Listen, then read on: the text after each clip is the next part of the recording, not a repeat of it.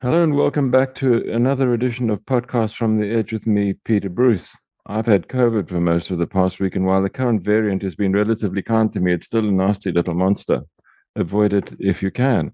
Today, I'm talking to one of my favorite people, Donald Mackay, a loquacious lawyer from Johannesburg who runs just about the most productive business I know of. It's called XA Global Trade Advisors, and his clients are the many companies that import into South Africa or export from it. Many of them do both. He advises them about the duties they have to pay and the rebates that they may be due.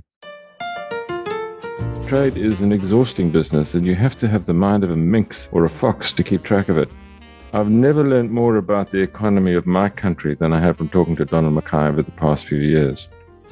What he's recently done is to produce for the first time an actual list of the outstanding duties or cases, applications, not acted upon by the fiscus, not collected by the fiscus, and the total value of duties collected for the importation into South Africa are things that we don't actually even make here. In other words, the cost to industry of protecting an industrial sector that doesn't exist here.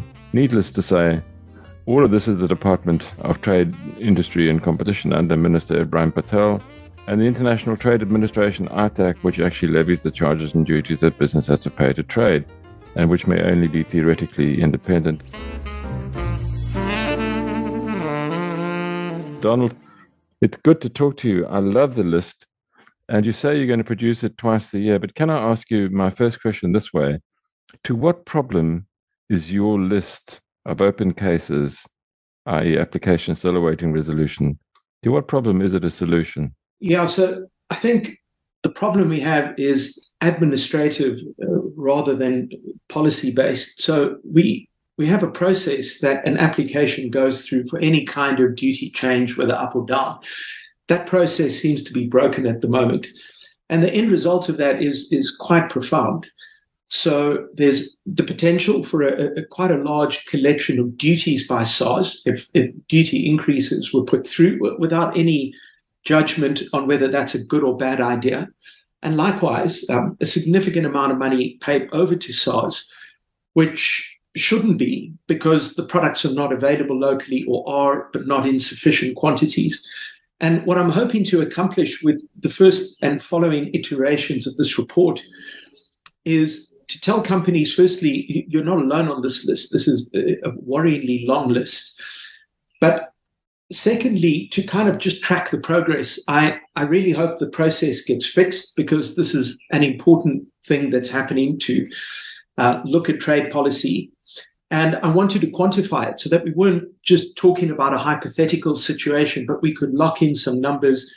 We could understand the scale of the problem and what the economic impact is. So, in your experience, is the you say the system or the process is broken at the moment, or maybe broken, seems to be broken. Is it getting worse, not better? Yeah, it does. It does appear to be getting worse, which, of course, is quite alarming. But when this process doesn't work, it has a couple of important implications. So, the slower the process becomes, the decisions that sit behind these applications, whether they be for expanded capacity, possibly some new investment that will go into additional factory capacity, these sorts of decisions are also delayed along with the administrative delay in the process. Ultimately, when the process gets delayed far enough, there's good reason to think that people simply stop participating. So why would you make an application for duty relief if there's no domestic production? If you think it's going to take 3 years, 5 years for that matter to be resolved.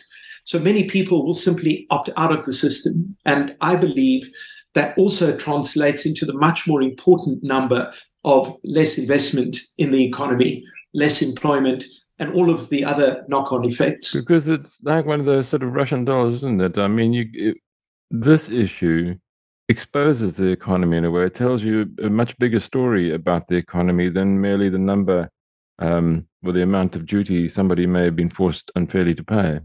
Yes. Just explain that to our listeners a bit. Sure. So you have kind of, I guess, at the outer layer of all of this, we have a localization policy. And kind of the most important component of that localization policy, irrespective of which side you sit on, is industrial policy. And then the main kind of lever that is used around industrial policy is trade policy, which ultimately translates mostly into duties.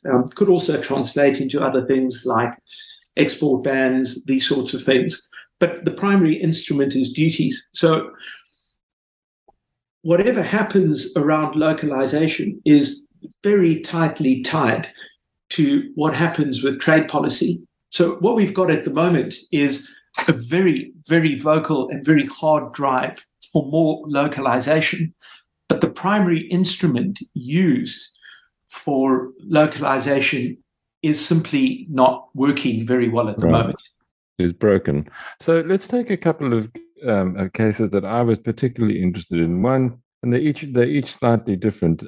The first one was a company which we would know well, people who bought Plascon, I think from Barlow World, Kansai Plascon.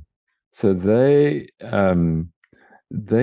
imported a product called titanium dioxide.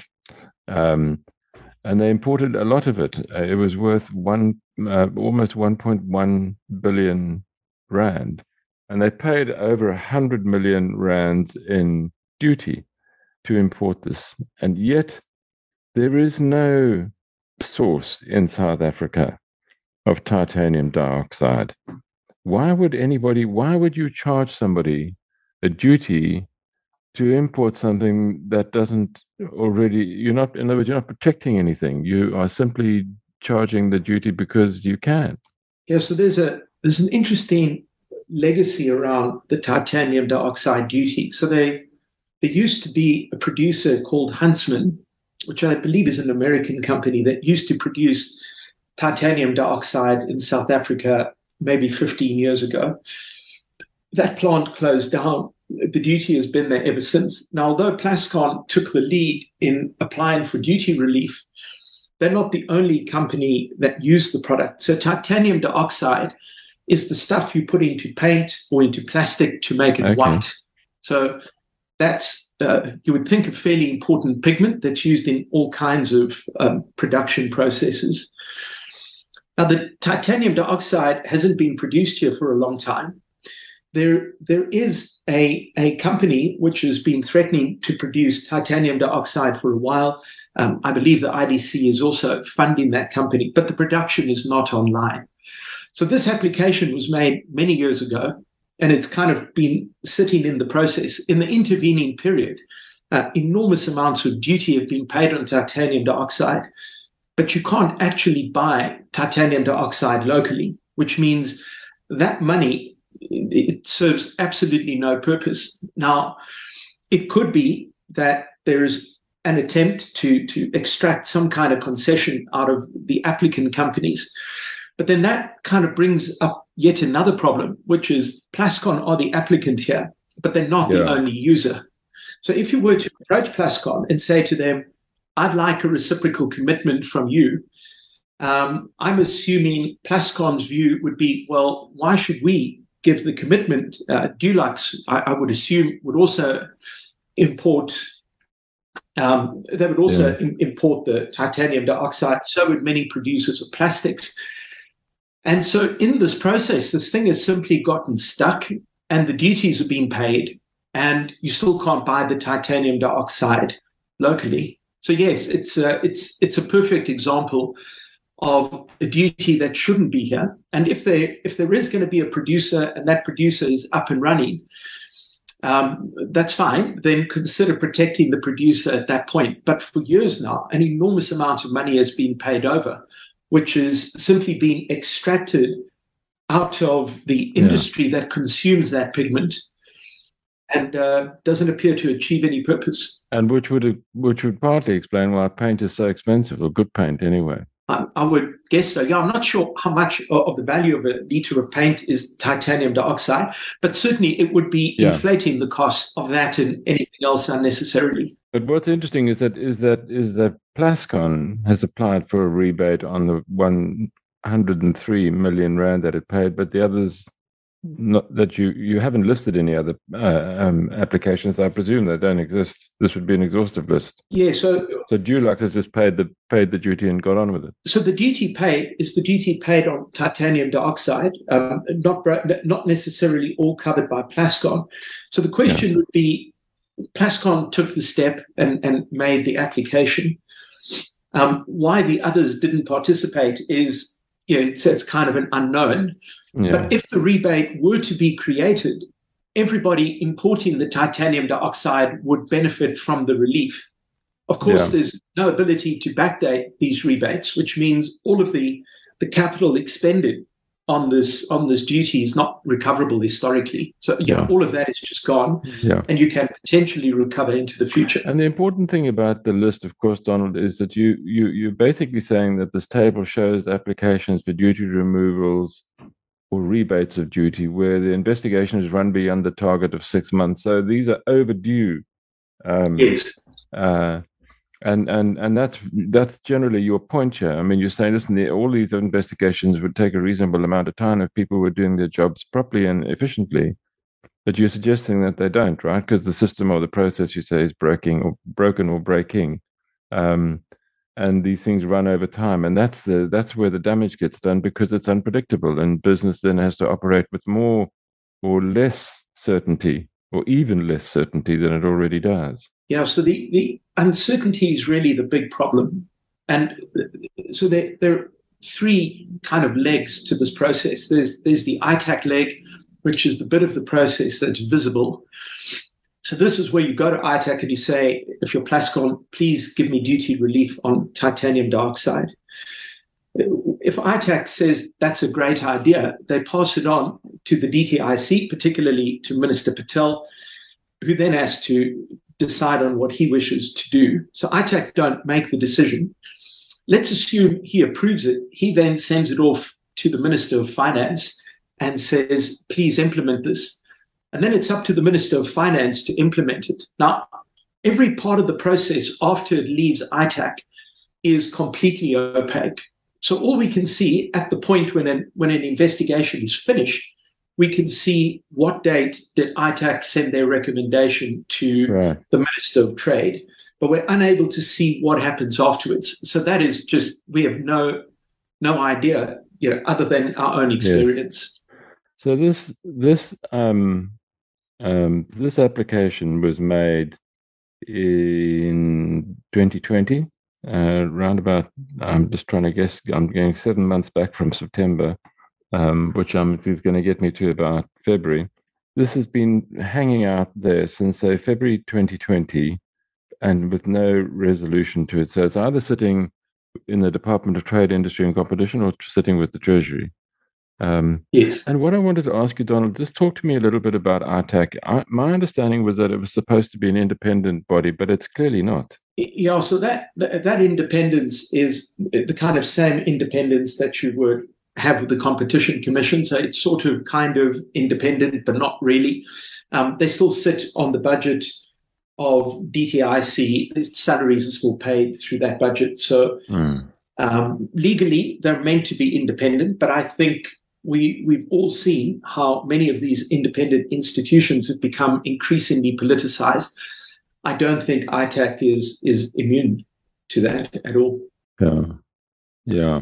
The 103 million rand owed or claimed by Kansai, where is it now? Does it sit in a bank account, or is it gone, paid salaries, or do whatever the Treasury? Who gets this money, the Treasury or the DTIC? No, so it's paid like any other tax. It goes into the National Revenue Fund, same as your income tax, PAYE, and it's distributed according to the budget. So it would be like getting blood from a stone to get it back again. What do you have to do? Do you take them to court? Well, I don't think you can recover the money that's being paid over. So that kind of makes it the worst part. And I also don't think you have a legal challenge, because the legislation doesn't set a timeline.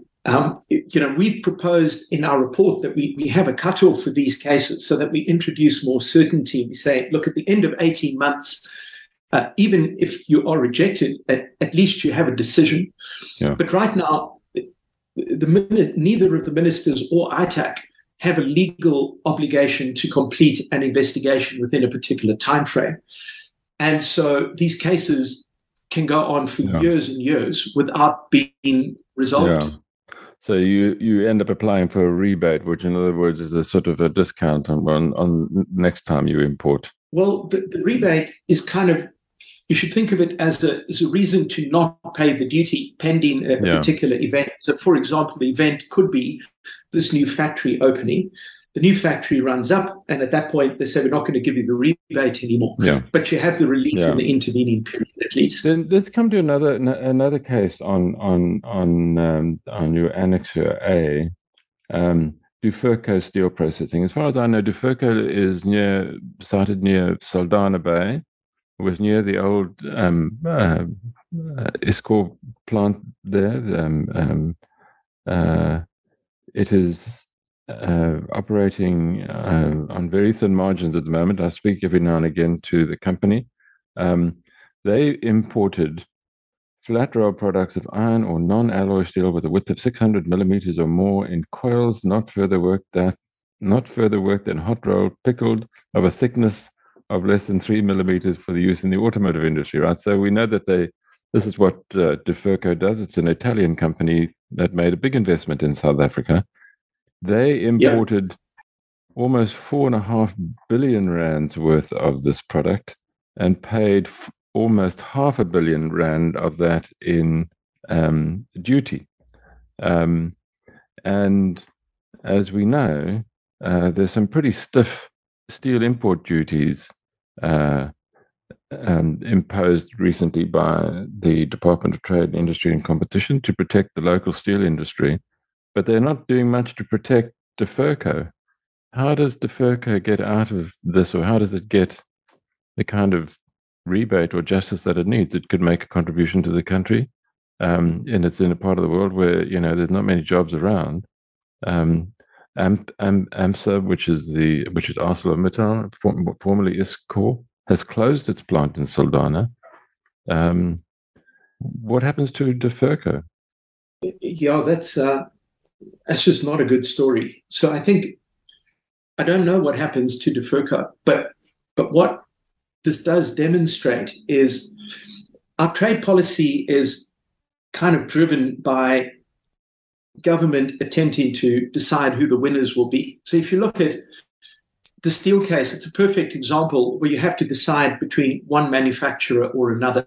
That's the way the game has been set up here. So if you want to protect the one, it is going to come at the cost of the other. That's simply unavoidable.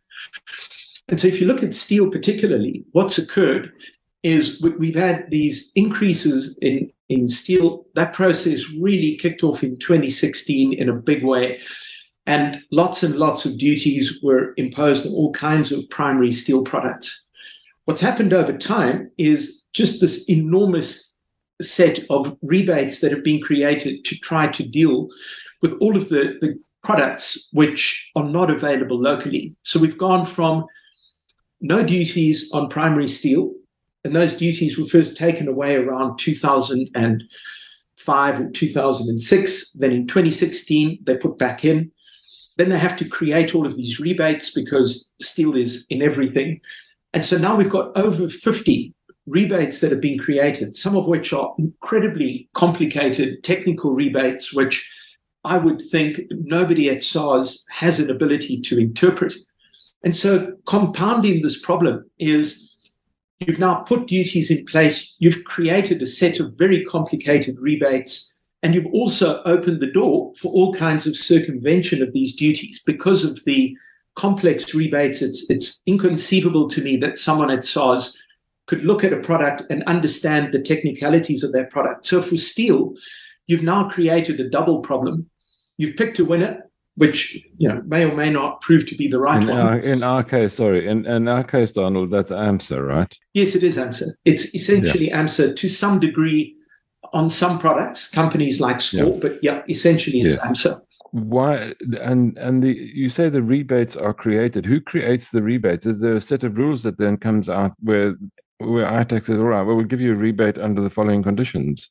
Yeah, so companies would go to ITAC and they would describe their particular problem. They would say, give us a rebate. In fact, there's one that was created very recently, just after we'd already wrapped up the report on a whole lot of steel products. And that's kind of even tells the story a little better, because the application for that rebate actually came from the DTIC. So the DTIC themselves said, we're worried that ArcelorMittal can't supply the full range of products. And they brought an application to ITAC, which then published it on an urgent basis last year. Yeah. And some of those rebates have now been created. So even the DTIC themselves have involved themselves both with the protection of the primary steel industry, AMSA, but then also with undoing that protection for the downstream industry. So it's become incredibly complicated. Yeah, because according to your list, they've got a rebate application for 630 million rands worth of rebate. Yeah. And why would that be still so slow? Why can they not push that one along? Good heavens! I mean, it's theirs. It's their application. Is it that broken? I don't know, Peter. Why? I really, I mean, I sound like I have no idea what I'm talking about, but I really have no idea why that took so long or why any of these take that long. Because in most of the cases, these decisions are taken by ITAC. Sometimes they're a little bit late, but seldom are they very late. And so most of these are sitting with the DTIC or with finance. We don't know. We don't know. What do we think? Well, we can leave the DTIC. We know what they're about, and we probably know a little bit, about the Treasury. How would you evaluate the sort of, the worthiness or effectiveness of ITAC itself? Is it a well-run little outfit? Yeah, I think, it's a tough question to answer. Like anyone else, they have problems. But for the most part, I think ITAC works a lot better than we think. And, I am critical of ITAC, but I think ITAC fulfill an important function. The procedural failures happen in large part for two reasons, I think. The one is a very direct political involvement in the workings of ITAC. That they're not inherently a political body, and I don't think they operate well with a heavy hand of interference. But I think ITAC do better when left to get on with the technical work that they have to do, rather than also attempting to fulfill a political mandate. Because there was an interesting document circulating a couple of months ago. I remember it was a draft of an agreement between the DTIC, Department of Trade, Industry and Competition, and sort of blank company. And what it seemed to be was an offer to companies, which went along the lines of if you hire more people, you create more jobs and invest, we will impose duties on your competitors who rely on imports. Do you know the document I'm talking about? Yes, so this is reciprocal agreement. Exactly. I mean, it was an outrageous thing to even draft. Both parties commit to work with each other in good faith and to combine their efforts to secure a stronger competitive energy. Fill in the blanks. And the company acknowledge that it commits to the following: that price increases will be driven by cost-based increases and not to increase margin by more than the consumer price index. Should the company seek to vary its commitments or inform the DTIC in writing and make a proposal for the modification, etc. It was to me an outrageous document. Do you know whether anything ever happened? Has anybody ever signed one of these things? So I know a lot of people have refused to sign it. I would assume that some companies have signed it. And in fact, the game appears to be that what you do is you diminish the commitments you make so that you know that they're manageable. And then that way you can kind of live with the commitment. But I would think for most companies, that would be that would be a very, very risky document to commit to. Yeah. It's also concerning because underpinning that document is this idea that you can generate economic growth, you can generate employment by contracting people into behavior. There's zero indication that works. And so I do fear that this is part of the reason for the delays that we see. I don't see any upside to it. And I'm also not sure if you end up breaching the agreement, possibly because of some other event, who knows, COVID, Ukraine, any of these things which could have caused companies to breach. What happens at that point? I mean, there's no point in signing the agreement if government's not going to take action. But if government begins taking people to court, you have to think that that's going to turn off the investment tap even faster than we've managed to turn it off so far. Yeah. It is extraordinary, Donald, how poorly central planning or central control of industry anyway is turning out to be. Brian Patel recently had to lift duties on chicken imports, and there'd been some pretty stiff anti-dumping duties. These weren't even normal, WTO duties. This was some of them were over 100% on chicken parts from Ireland, and I forget where they were now, Norway and Brazil. But because of the economic crisis and the way the cost of living is increasing, he had to lift those duties so that these imports could come in. And in effect, what you're doing by importing cheaper foods like chicken is you are importing cheap inflation as well as some affordable nutrition. But my question was, if the duties had to be lifted in a time of economic crisis, what good were they doing in the first place? Yeah, that's a question I struggle with too. So what the minister did with chicken is, for the very first time, public interest was actually considered. So it is interesting, if it's not in the public interest now, when is it in the public interest? And also, how many other products? If you've got a duty on chicken that's been lifted for now, why are we not also lifting the duties on frozen chips or on steel products or any other product? So it's a very strange decision, I think. The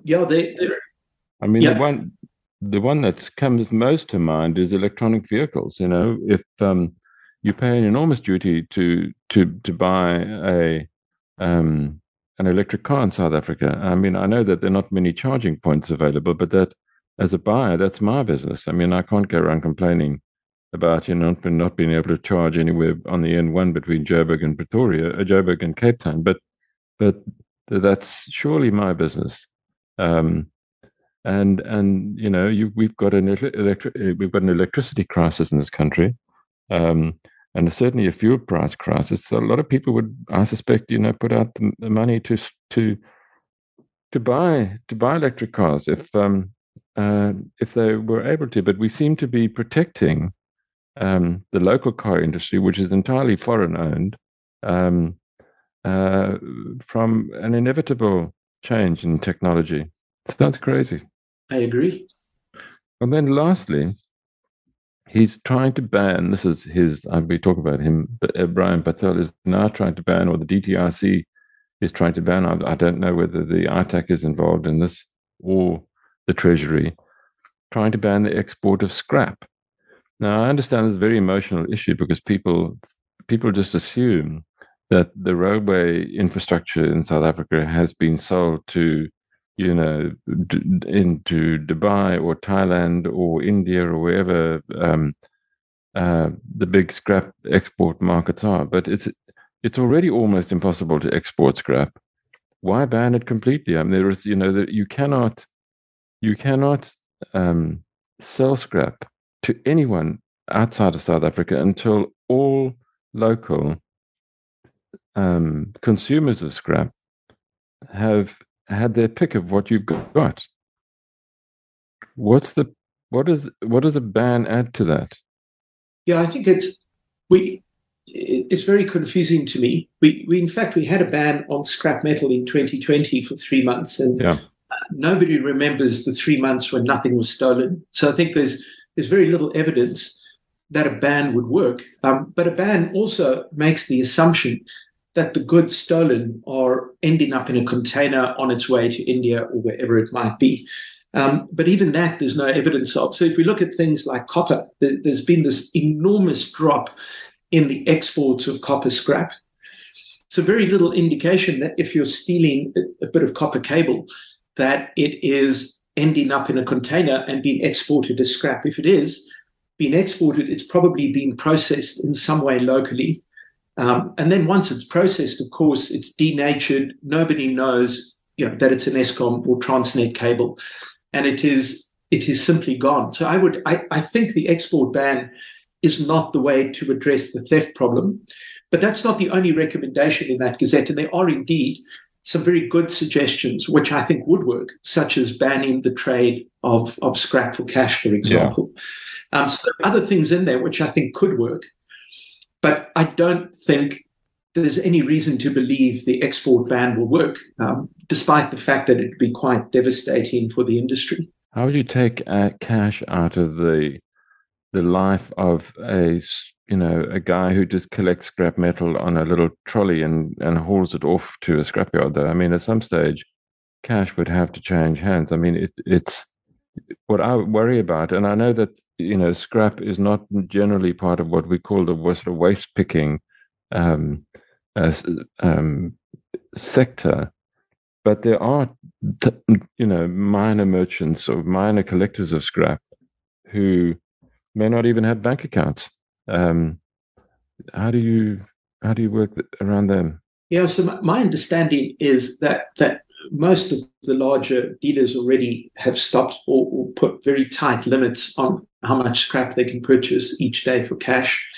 I think that there are probably more people banked in that sector, is at least my understanding, than we think. Okay. But the trading cash is not just about the guy who arrives with the trolley and a little bit of scrap on, but also the fact that guys can be arriving with truckloads and being paid in cash. So it's not just the small trader that is impacted. But it's a big talking point in South African society. I mean, what is happening to our infrastructure? It is being stolen. It is missing. Is it? And if it's not being exported, who's buying it? Yeah, so I have no idea who's buying it. I mean, of course, if we knew, we'd be able to go and arrest them. But I have no idea who's buying it.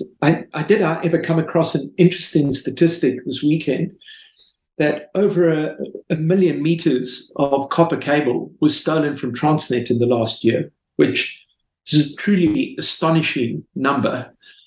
And I don't know where it ends up, but one must assume that it's at least a portion of it is getting laundered through furnaces and these sorts of things. So someone is melting it down.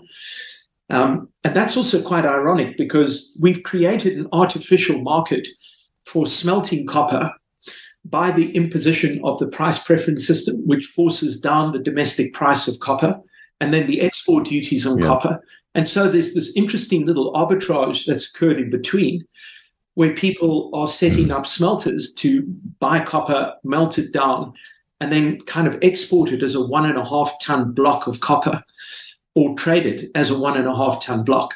So that's a product that is worth less than the raw material, but the very artificial structure of the market has made it appealing to create that. The next thing would be to ban the export of billet then, of those blocks or whatever. Yeah, so that's not even a joke, Peter. On the list of items identified this time for banning is not just the items from last time, which are kind of more scrap related, but also things like unwrought aluminium. So about 21 billion rands worth of unwrought aluminium was exported in the last year. And that is not a product that's produced out of scrap. So the implications are potentially far more concerning than even just to the scrap sector at this point. Because you could end up banning everything and still losing your infrastructure. Because basically, you're approaching it the wrong way around. You know, I mean, countries, it's almost like the drug war, isn't it? You know, the countries that have done the best against drugs are the people who've legalized them, rather than trying to clamp down, because all you do is you create more criminal enterprise and smarter criminal enterprise. Anyway, Donald, I love the stuff, but we've sadly run out of time. And thank you so much for being with me today and for the work that you do. That's Donald Mackay. And thank you for listening. I'll be back next week at the same time. So until then, please stay safe and keep warm and, avoid crowds. Bye-bye.